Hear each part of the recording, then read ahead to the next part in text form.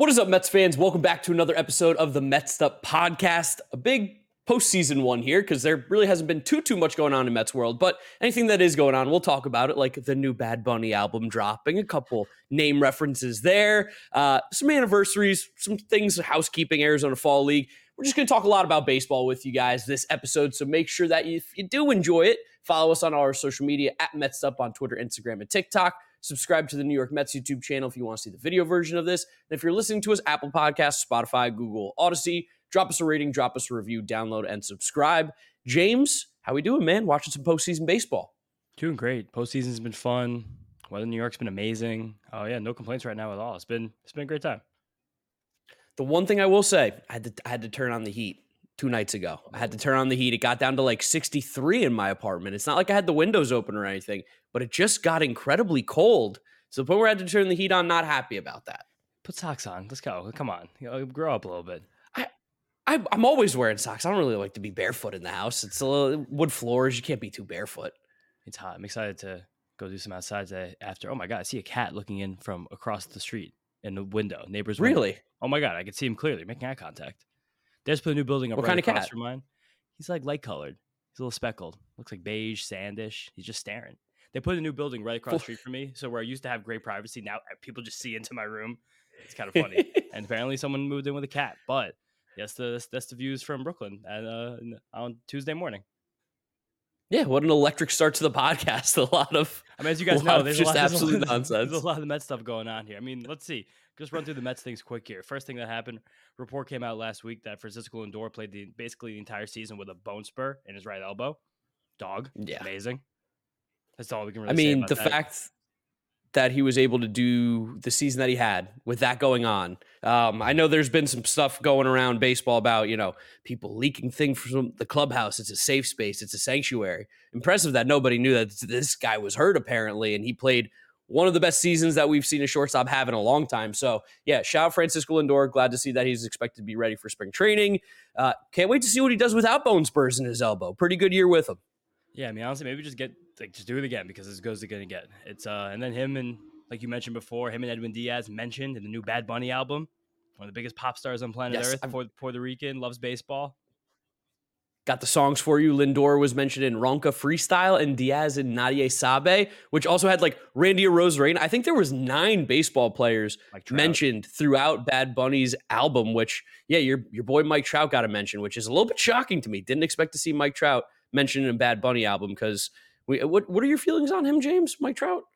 What are my feelings on Mike Trout? I mean, my feelings on Mike Trout are just, I think, what most baseball fans are with Mike Trout now. It's just a little bit annoyed. It's just a little bit frustrated that someone who, just based on pure talent, could have been, statistically, yeah, definitely one of the best players of a generation, but just has just receded and just been someone who more exists in the shadows than anything else. The big conversation now that's been going around is Bryce Harper or Mike Trout, which I think is crazy objectively, but I also think that, like, yeah, statistically, like who was the better baseball player? I think it's clear it was always Mike Trout. I think Mike Trout almost doubles Bryce Harper in WAR still, because Bryce Harper also just basically has chosen not to play defense for the majority of his career, which that's a tip the cap move. I respect it when you're one of the best hitters of your generation, the golden child, all that stuff, whatever. But I had a great comp to it last night. I was just thinking about this, where it's like NBA wise, it's kind of like Curry versus Durant, where like everyone knows that Kevin Durant is a significantly better basketball player than Steph Curry, even though they're both incredible and like generational talents. But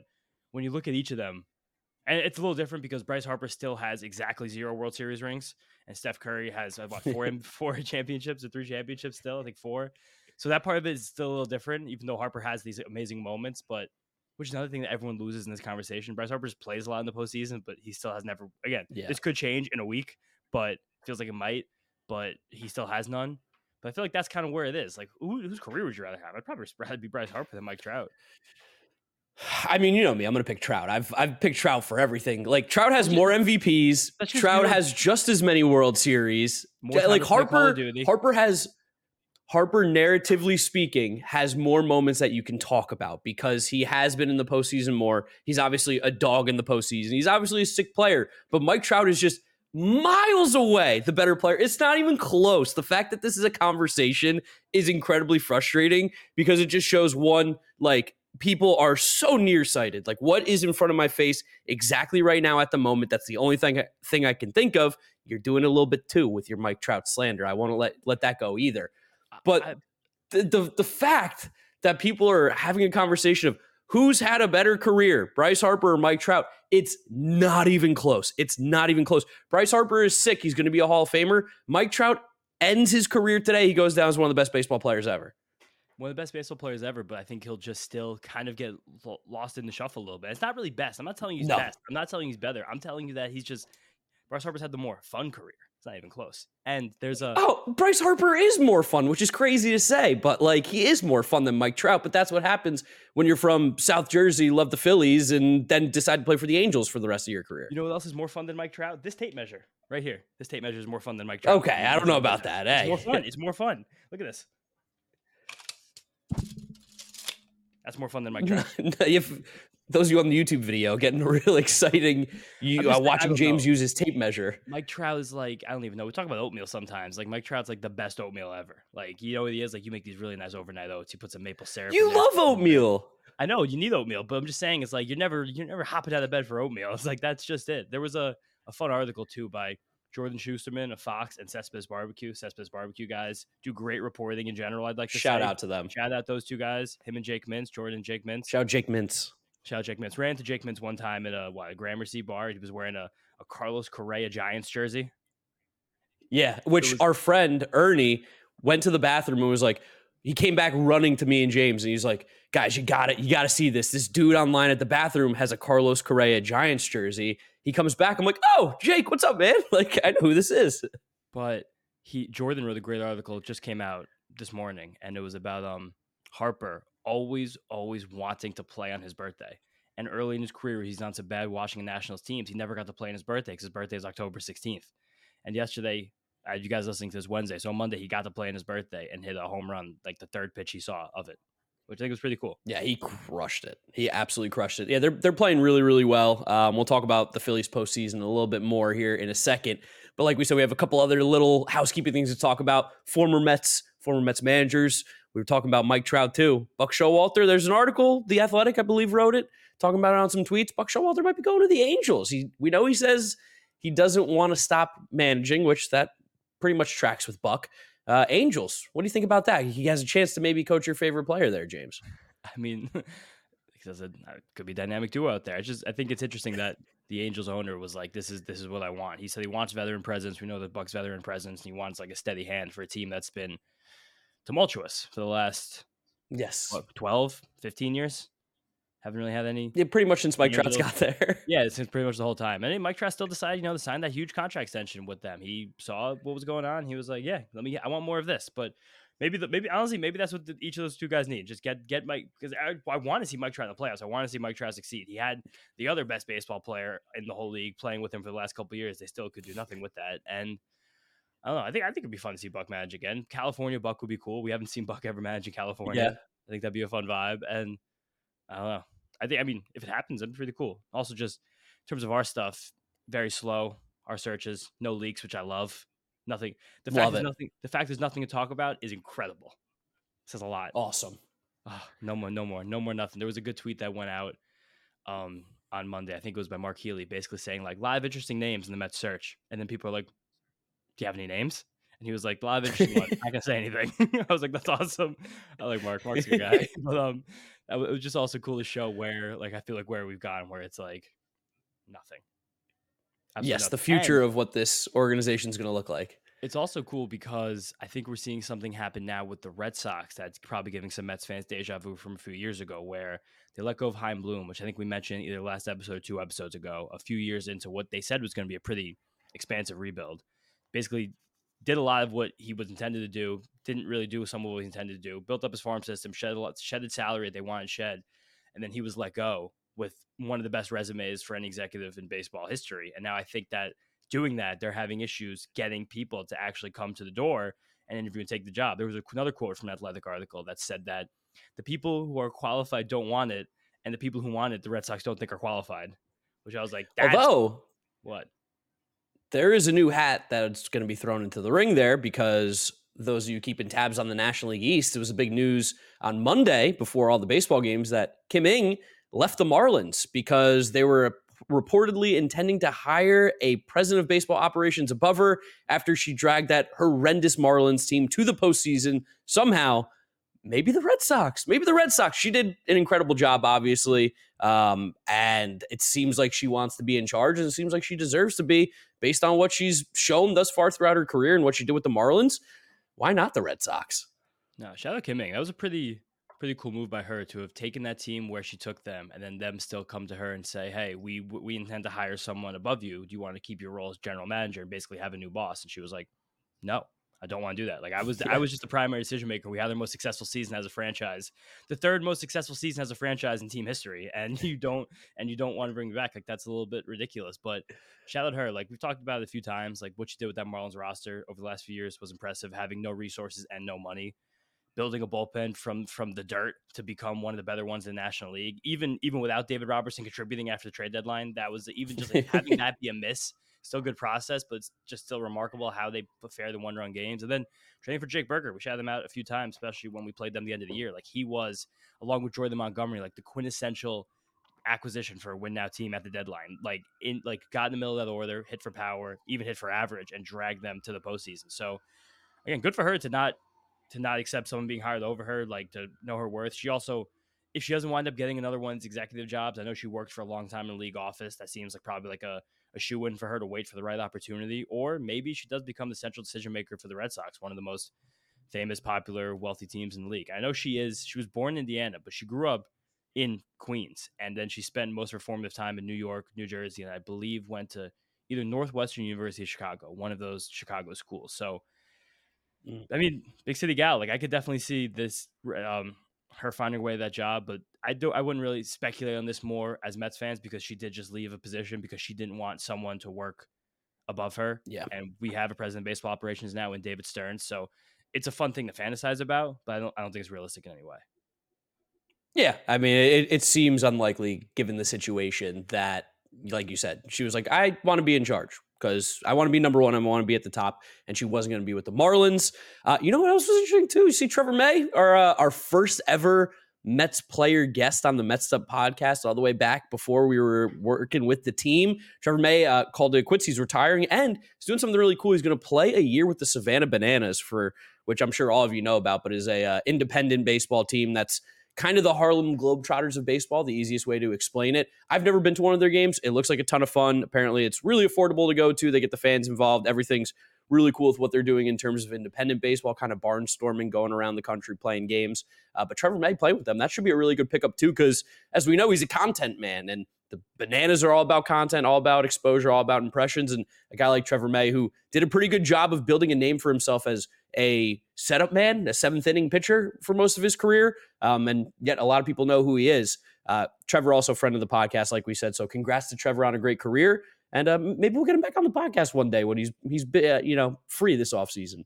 I love to. Also, shout out Trevor May he had a rough first half this year, and he was especially the way that A's team was playing. But he had a little injury. Yeah. He went in the IL also for anxiety, and he was very open about dealing with that and like having it weigh on him. And then he came back in the second half, 1.5 ERA, 1.0 WHIP. Great second half, and glad to see him going out feeling good physically. That was something we know he struggled with a lot, especially in the back half of his career. Oh yeah, 100%. And he had a pretty decent little career with the Mets too. A couple good seasons in there, getting some big outs for us. And again, friend of the podcast. So congrats to Trevor. And then I think it's probably just about time to start talking about the postseason a little bit here. I know the Mets have had some anniversaries. Monday was the 54th anniversary of the 1969 World Series, which, by the way, like crazy that they used to play the World Series that early in the year. I know there was way less postseason games, but it's nuts to think that like the season could be over on October 15th. The modern NLCS had not yet started when it was the 54th anniversary of 1969 World Series ending. And Howie Rose had a great tweet about it. I think he tweeted the video to either the entire game or just the last inning or the last out, basically just saying that moment like changed his entire life. And like this is such a Howie Rose thing, just the absolute Mets baseball historical trivia creature that he is. He had the time the game ended, 3:17 p.m. What time? 3:17. Imagine like the World Series. That probably also started about 1. So it was a 2-hour, 15-minute game to end the World Series 3 seconds. You had to stay home from school to watch the end of that game, the beginning of it. I was I like just about started eating lunch yesterday at about 3:17. So that's Pretty crazy to early think for that I you. sat. It's a late lunch. It's a late lunch. I understand, but the game was over before I theoretically even had my lunch yet. When you say lunch, you're just calling it lunch because of what you're eating, what time you're eating. But what number meal was it in your day? Oh, that's number one. I So mean, but that's like breakfast. breakfast, That's but breakfast. it's not breakfast because like you can't have like a burger for breakfast. Can No, you do that? you can because you ever listen to the word breakfast? You know what that means? You're breaking your fast. Oh, interesting. I Yeah, never I so that never broke it down like yeah, that. it doesn't mean just eggs. It just means like this is the first time I'm eating and I haven't eaten in a while. That's just like Saturday. You had breakfast. What? You had chicken wings and French fries. What's that? 4 o'clock? 4:30? Yeah, That was it. 4:30. Good chicken wings. Great French fries. Great Yeah. French fries. Shout out Carlos. But um, yeah, I mean those great. And also Monday was the anniversary. No, Tuesday. Tuesday was the Yes. anniversary of the Grand Slam single, Robin Ventura, which was a great moment too. Yes. Yes. Yeah, we have to play with the dates in our head because technically we're Yeah. recording this on Tuesday morning. You guys are going to hear this on Wednesday morning. Yesterday was Monday. A lot of different days going on there. You know, it doesn't change, though. The fact that the Braves choked it again and smell you later. Welcome to the couch, you losers. Oh, I've been waiting all week to talk about how the Braves just choked it again, how Ronald Acuna theoretically still has not even played in a World Series game. Did you see the clip of Brian Snicker, by the way? Did you see No. that? They're not. You Oh my God. They like, I think maybe when they celebrated clinching in Philly, Oh, which is yeah. also so funny that they celebrated in Philly and then the Phillies knocked them out. Only time I'm ever going to root for that team is when they're playing the Braves. But he told Ronald Acuna, you're going to get to play in a World Series. No, you're not. No, you're not, Ronald. You didn't even get to play in the NLCS. And the only time that Ronald Acuna's even played in the NLCS was the fake season, 2020. Yeah. It's the only time it's ever happened. It's I don't know, probably time to start dialogue. It was weird. We talked to you guys about this last week, but just being diehard Philly fans for a week was bizarre. High fiving people So at weird. bars, like shouting, yeah, being like, yeah, I can't wait for Bryce Harper and Alec Boehm to come to the plate. I can't wait to watch Aaron Nola shove here. But it's this Braves thing. It's such a catastrophe and such a shame that they completely lucked their way into that 2021 World Series. I mean, we know it was all because there was no Ronald Acuna, there was no big egos in that clubhouse like he has, like sucking No. sucking the fun out of everybody, not playing as a team. It's an issue. Definitely, he is still there. Like maybe they fix that next couple of years. To get rid of Acuna to get back to winning. It's possible if they actually care I mean, about winning. they still had their on-field leader in Freddie Freeman, who they let Yeah, go, and ever since true. then haven't been able to win a World Series. So Since then, they haven't even been able to win more than one NLDS game. they haven't won Yeah. a playoff series since Freddie Freeman walked out of that building. Just saying. They it's funny, like we are having a lot of fun here. We're poking some fun, but it probably is a bit of a moment to start a dialogue, especially when this team, they have like a red carpet celebration when they're leaving home to go to Philadelphia for the first round of the postseason. Like, what are you guys doing? Like, what are you thinking? Like, this team, first of all, just completely in the Phillies destroyed you last season, absolutely pantsed you in Crushed front you. of the entire world after you pretended you won the World Series because you caught the Mets to the division. So congratulations. Last year, 2022, the record books will say the Mets and Braves won the same amount of postseason games because it's true. It happened. And they tied, ended with the same 1 game difference regular season record? Uh, the Mets technically, I Somewhat. think, lost one more game. Yeah. Nevertheless, does not matter. But I'll never get over that one. No, But we lost one less. We technically had a better win percentage. We only there you lost go. two. They There lost you three go. in the postseason. There it They is. did. They didn't beat us. We just ran out of time. And then you get the same team again. You look overmatched in your first 2 games at home, and you still follow through with a red carpet celebration where you have your players dress up in nice clothes and bring their families and walk down the street and get onto a bus to go to a plane to then lose 2 more games to a bitter rival. It's so funny. And also just the coalition of Mets fans that were like involved in this series. I think a lot of us were just by nature rooting for the Phillies instead of the Braves, which is really funny because even it felt like Yeah. the Phillies have had a better chance to win the World Series anyway. Their roster is better built for the postseason. They have a better bullpen. They have better starting pitching. Their starting pitchers aren't, I don't know, whiners. Even though I do say Yeah, that's they're not. fun, but we make a lot of fun of Spencer Strider in the show and his bad postseason record. But he did have probably the best quotes in the entire team after they lost that game, talking about accountability, saying they weren't good enough, saying they didn't do enough, saying that they probably got ahead of themselves a little bit, which I guess having that in hindsight is something, but after he said that there shouldn't be fans at baseball games. I think he had to walk back his comments and say something else. Yep. But just it was so much fun to watch them lose and cry and whine. And again, it just shows how bad of a season we had. But this was our baseball watching Super Bowl of 2023. The Braves were a team that looked relatively inhuman the entire season. They pretty much just dominated everybody they played. Bryce Elder was pitching out of his mind. Like anything that could have gone right for the Braves this year. Ozzie Albies played well, and we know that guy's overrated. He's really not that good. Everything that could have gone right for this Braves team went right. And then the postseason happened. They popped off a little bit too much for winning the NL East. We saw that. We've seen take a page out of the Astros book. I know they're losing to the Rangers right now, but that was a team that's been there before. That's act like they've been there. The Braves acted like this is the first time that they made the postseason in years. They acted like they've never been there. They were celebrating the small things. They didn't keep their eye on the prize. They got smacked by the Phillies. They were worried about too much noise on and off the field. They were worried about Attaboy Harper from Orlando Arcia. Orlando Arcia completely just killed this Braves team, by the way. I think you want to talk about anybody. Orlando Arcia, the guy who somehow made the All-Star team over Francisco Lindor, which is one of the biggest crimes, honestly, of the 2023 season, the fact that guy made the All-Star team over Francisco Lindor after doing like baby faces to the Phillies fans and then losing and getting knocked out. Talk about a more embarrassing moment for a guy who really should just be thankful he was on an MLB roster even to start the year, considering how bad his career went at some point. It is impressive to see that this almighty Braves team, all of a sudden things got a little bit tough and everybody started pointing fingers. Well, the reporters in the clubhouse shouldn't have said that. The clubhouse is a sanctuary. It's a safe place. That wasn't meant to get out. I mean, it's amazing. It's amazing that the Braves just completely crumbled in one of their bigger moments.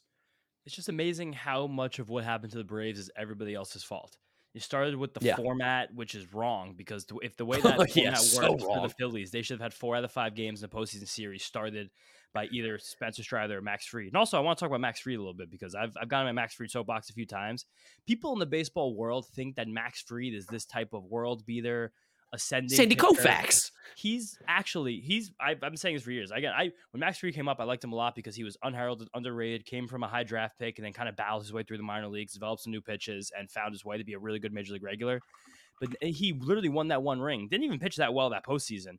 And people just think he's this like godlike figure. He's got almost a 5 career ERA in the postseason. He's really, again, one of the most overrated pitchers in baseball. I said all year, I said to you, and you were like, don't say it. This team is just not built to win in October because they went through the same thing they were built as last year. Their hitters got cold at the same time. Ronald Acuna absolutely turtled when it mattered most. Oh, yeah. Marcell Ozuna turtled when it mattered most. Like Matt Olson had nothing when it mattered most. And that's just it. They lost to a team that was better, wanted it more, and is, again, more well-equipped to win the series. I don't know how the Braves could have gone through this whole offseason looking at the exact same roster they lost to the year before and been like, yeah, we'll do it again. Well, we don't have to change anything. Was also kind of crazy to me that how little they played Sean Murphy. Like, I know Travis d'Arnaud has been pretty solid, but the fact that Sean Murphy played, I think, in 1, maybe 2 games is kind of insane. Not really. He had like basically a 500 OPS the whole second half. He's just, still at the end of the day, like but second half he had that kind of OPS. Ronald Acuna was so hot and he was ice cold. It's almost like that. At some point, you just got to play the better guy, and Travis d'Arnaud is not better than Sean Murphy. No world. Especially when the Phillies were running all over Travis d'Arnaud, which thank goodness, because we saw that for years with the Mets where that guy couldn't throw out a base runner to save his life, and it seems like everybody else forgot. As soon as he went to the Braves, like, oh, Travis d'Arnaud's different. He's on the Braves. Phillies were like, no, this guy still got a noodle arm, and they ran all over him. I have found myself a few times in the last week kind of trapped in 2015 postseason like compilation wormholes. Travis d'Arnaud had a heck of a postseason that year for the Mets. He was awesome. He was really instrumental in that run and like getting through those first couple series and actually getting to the World Series. Again, like I know over Travis d'Arnaud, he was like kind of the gatekeeper a lot with Garcia comments, which was a little frustrating. But I think you kind of have to be as a player in that situation. But it also just goes to show, like back to those Garcia comments, like you just won 1 game in the NLDS. And you're screaming and hooting and hollering after you literally saved your season by the skin of your teeth and a home game. You already blew home field advantage.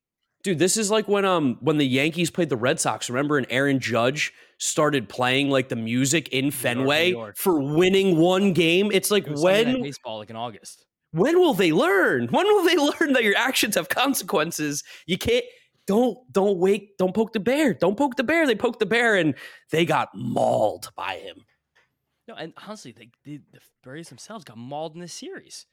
Yeah. And it really just goes to show that, like, what happens in the regular season, and again, people are talking about the playoff format. Sure, it doesn't matter. And even like the phrase getting hot at the right time, that barely even matters. I told you guys that I think the Diamondbacks scored 4 runs in their last 4 regular season games, or 5 runs in their last 6 regular season games, something like that. And all of a sudden, they come in the postseason, just start hitting home runs. The Texas Rangers are the coldest team in baseball in most of the second half, and they have yet to lose a postseason game. Like, it's really just about like flipping that switch when it matters the most. I have it in a tweet from last week, but here we go. The last 12 teams to reach the LCS series. Here are their win totals: 90, 84, 90, 90, 106, 99, 89, 87, 106, 95, 92, 88. So 5 of 12 teams had more than 90 wins in the last 3 years to reach the LCS series. Doesn't matter. It's just, the whole postseason playoff format being broken is just such a crybaby thing. Like, again, the Astros. Format was so good for the Phillies. It was so good. You mean so good for the Braves? For the Braves. I meant, sorry. It was good for Phillies too, because they have 2 aces, but they also had to start Ranger Suarez twice. In 2 games. Ranger Suarez beat Spencer Strider twice in the series. Again, and that's also like, there's the whole Spencer Strider conversation has really gone off the rails because, and again, I'm not gonna say like. He's a great pitcher. He's so good at the things he's super good at. He is so good at getting strikeouts. He's so good at getting swings and misses. But he's been so inflated based on a lot of, like, I'm not going to call it analytics, because not even analytics. It's more of just the fantasy baseball community I'm proudly a part of, and I love to the bottom of my heart. But just the fact that, like, he is theoretically the best pitcher in baseball because he has the most strikeouts and he has like the best xFIP and the best potential. Like, he has the best potential to have like that phenomenal season where he puts together like a 2-2 with 300 strikeouts, and he's amazing. But at the end of the day, he still has only 2 pitches. And when you're in a playoff game against an amazing lineup, especially a lineup that's filled with lefties, and the guy like Spencer Strider throws, like, I think this year he got set a career high with 10%, 11% changeups, predominantly against lefties. When Bryce Harper's seeing you twice in a week, like, how many, like, are you really going to fool him with a changeup? You're going to, like, he can hit 99 at the top of the zone. That's not an issue for him. Like, unless you could really pick that one spot that Bryce Harper really can't hit, which is like high and outside, quite literally on the black, the only thing he really can't do. Like, how many times can you really get through a lineup and get these guys out? Now you're the ace. He did go deep into the first game where he didn't pitch that well. He got to 7 innings, but like, how much can he really give you, especially as a guy who, as good as he is, as talented as he is, as theoretically amazing as he is, and the fact he's going to be SP1 every fantasy draft next year, maybe besides Garrett Cole, because he's still a horse. How much can you really give you? Because he's not really preventing runs, and this team already seed him, and they have half the lineup are lefties, and all the lefties are pretty good. That's actually such a good point too, because we've now seen in the Ranger series a guy like Nathan Eovaldi, who crawled into the end of the season, I mean, looked about as dead as a doornail. The guy was just like, on my fantasy team in Dynasty, I'm like, what am I got to get rid of this guy. I don't want him. Like, his arm looks dead. But then he gets to the postseason. He's such a dog in the postseason, complete opposite of Spencer Strider. He wants the ball. He wants to pitch. He's going to beat you, unlike Spencer Strider, who is, I think, has like a 5.4 ERA in the postseason, hasn't won a game. Regardless, he's got so many pitches. He's been using that splitter. He's got the fastball, the cutter, the slider, the changeup. He, like the Rangers this postseason in particular, have done something that a lot of teams haven't been doing as much, which is their pitchers have really, really thrown all their pitches evenly across the games. And I think you made a really good point there, where you've seen Spencer Strider twice in 5 days. You know what his pitches are. You've seen them. If you've played baseball ever before, you see a guy once, you see him a second time, you feel more and more comfortable, especially if it's in such a short time period. A guy like Nathan Eovaldi, who his stuff is not as good as Spencer Strider. I never will say that. But the ability to have those different pitches makes it just a little bit harder for those Astros hitters, who now have to guess on 3 more pitches rather than, is it fastball, is it slider? Another thing that Eovaldi did yesterday, especially, that was cool. He just basically said, and it got him to trouble a little bit, because the middle of that game, the Astros did get close to winning. And again, he probably threw far too many strikes. Yordan Alvarez, even 1 strike is too many strikes. He has 6 home runs now in 6 postseason games. But yeah, we'll talk about Yordan in a second, because he's crazy. Uvalde, those first couple innings, he wasn't missing any bats. He was just basically telling the Astros hitters. I think it was 3 whiffs or 4 whiffs in the first 3 innings. And then he wound up getting 14. Like when he was really getting out of his jams late, he was then going out of the zone. But he was rocking a zone rate of almost 70% through the first few innings. I think they mentioned in the Fox broadcast, and especially his splitter. The splitter is a pitch that, like, league wide, the average rate that pitch comes in the zone is probably around 30%. He threw it almost 50% in the zone yesterday. And like he was just putting that pitch there. He was like, if you guys want to hit it, just hit it. Like, just Yeah. hit the ball. Like, this is the postseason. Like, I'm not going to nibble. I'm not going to play any games. Big reason for that, too, is the team spotted him 4 runs on top of the first inning, of course. It leaves you the strategy to do that. But you say, you know what? I'm just going to dog you. I'm going to throw these pitches in the strike zone. If you can't hit him, you can't hit him. And he threw, because, like, I don't know if you even looked those stats. You could just feel it watching the game, the baseball acumen. But all 4 pitches he had, he threw at least 15% of the time. And his fastball, cutter, and splitter all threw at least 25% of the time. Yeah. Splitter being the most thrown pitch of the game. And it was sitting 89 as a splitter. He just goes out and he's like, I'm just going to throw. I'm going to pitch. And it felt like the opposite. Even when Fried pitched that game, he only got to pitch 1 game in the Phillies Braves series. It was so much nibbling. It was so much curveball. I don't want to get hurt. I don't want to get hurt. And again, having a 4-run lead in top of the first inning, that is a big change in strategy. I'm sure they talked about that internally. Shout out Mike Maddox, a long time, great pitching coach with that Rangers team. I've heard Greg talk this year about that. He spent some time with him too, just being like, I want to help my brother a little bit. King of throwing pitches in the zone. Never waste a pitch. Never ever waste a pitch, especially a guy like Nathan Eovaldi, where every pitch is precious. We don't know when that thing's gonna snap. Like, he basically, like you said, barely got through the season. Like, we can't. I don't want to waste pitches here because this team also doesn't have really a lot of depth in starting pitching, relief pitching, anything. Every pitch is valuable. We can't spend the 5th inning waiting around and getting to 100 pitches and seeing how we get through the rest of this game. Yeah. The Rangers ended that game yesterday. They basically had nothing left. They had no one left to pitch, really. Nothing. Like, if the Astros would have scored 1 more run, that would have been it because they had nothing left there. Like, the amount of guys they went through, like every single trusted guy, and it was like Boras, Spores, Chapman, Leclerc, and like Leclerc went like 24 pitches. Like, he had like 6 more pitches left total. Like, Chapman, And he pitched the night before. Yeah, Chapman the right there, like, stop, get out. You can't do this again. But I don't know. It's good baseball being played right now, but it's such a difference in philosophy between what the Braves pitchers tried to do and what we've seen the Rangers pitchers doing so far, and Astros and Phillies. I think it's also really, I want to bring up too, like we talked about, not nibbling, attacking batters, not getting swings and misses, but still having that success. Look at what Justin Verlander even did in game 1. Yes, they lost 2-0 to the Rangers, but Verlander, I think up until the 6th inning, like did not have a swing and miss in that game. And he still was extremely effective and like not rubbing salt in Mets fans' wounds here. We're with you guys. Like, it's great when he was here. Wish he was doing this for us rather than the Astros.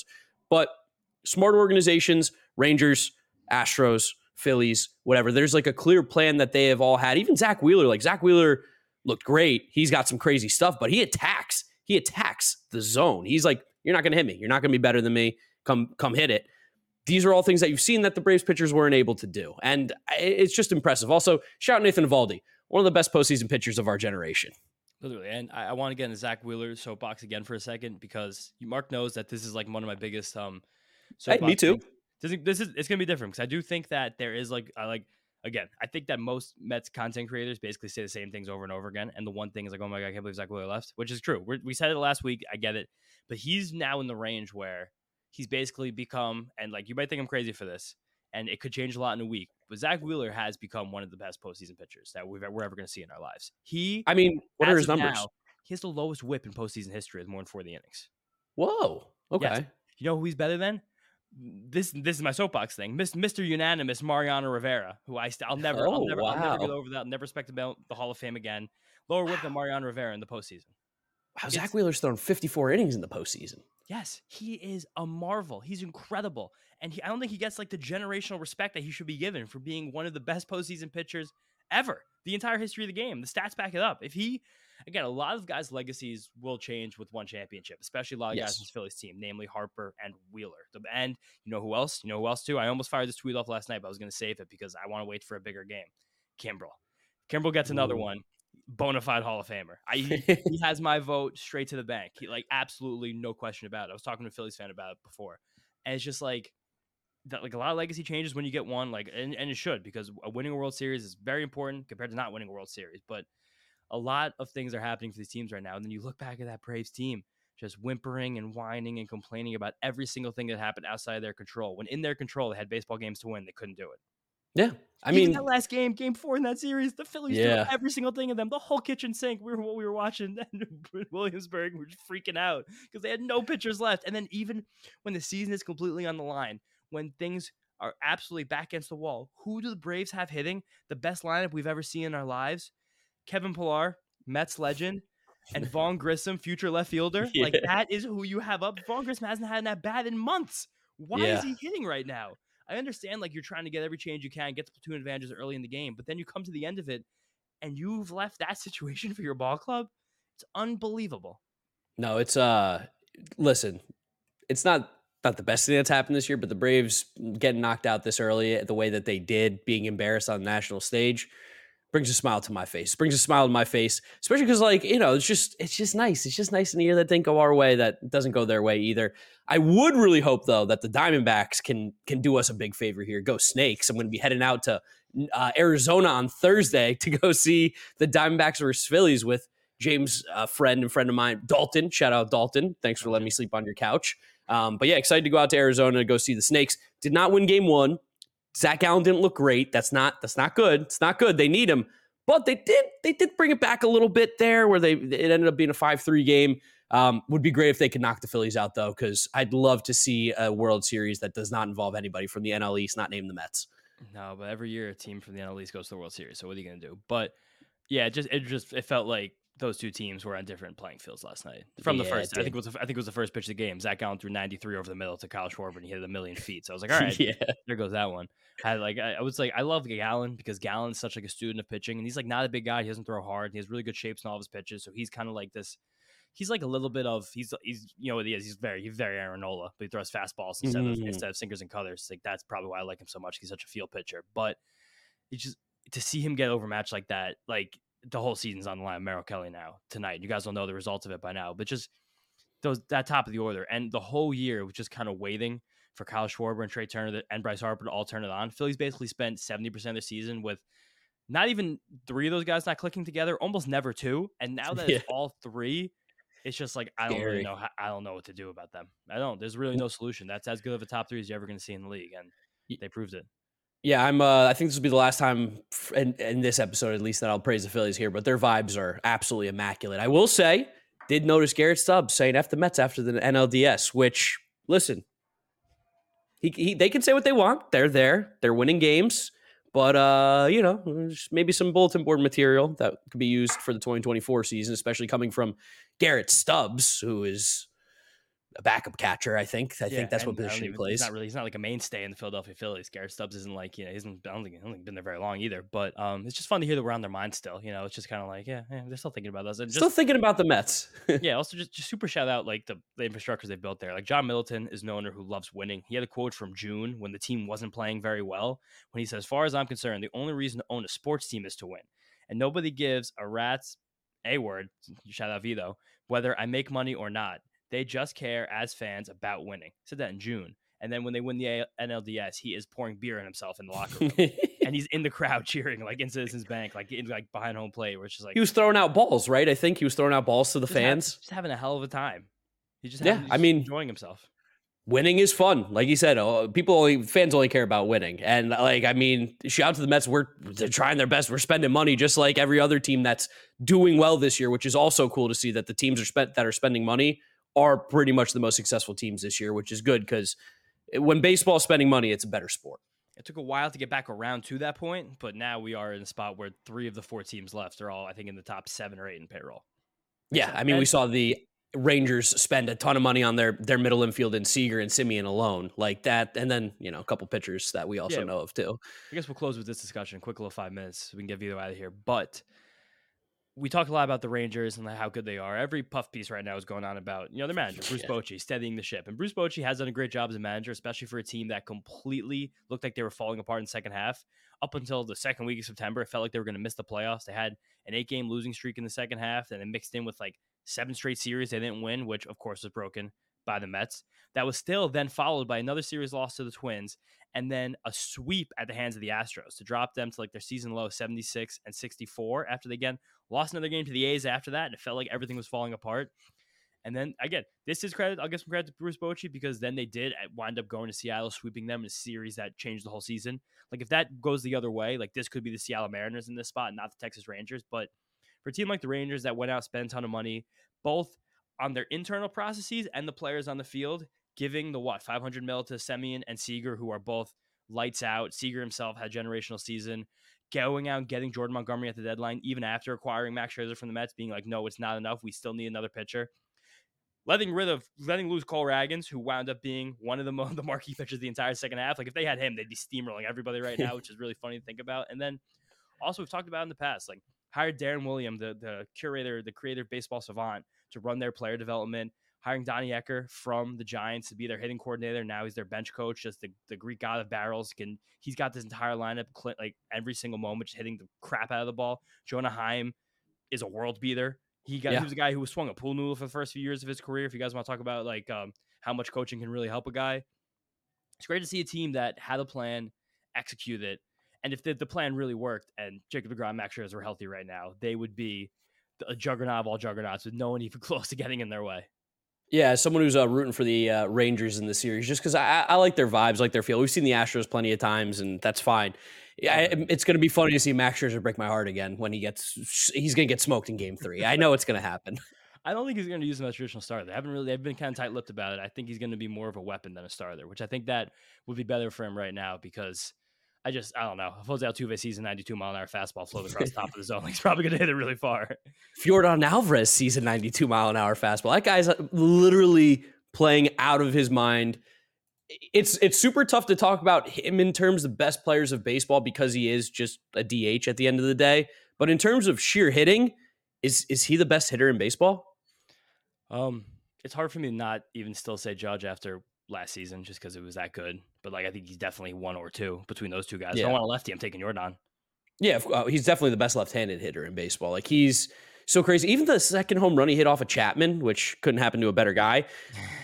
Like the fact it wasn't even a bad pitch. It was like low and outside, and he just hooked it 380 feet to right field. Like he is so incredibly strong. He had a flu game and he hit 2 home runs. Flu game, 2 home runs from Yordan Alvarez. They still lost, so it doesn't really matter. But he's so good. That was a big Glaze piece this morning on The Athletic. There was like Yordan Alvarez dragging the Astros with an upset stomach. Where it's like they're down 2-0. So I don't know, but also shout out to Nick Castellanos, the second player in the history of baseball to have 5 home runs in a 3-game postseason span.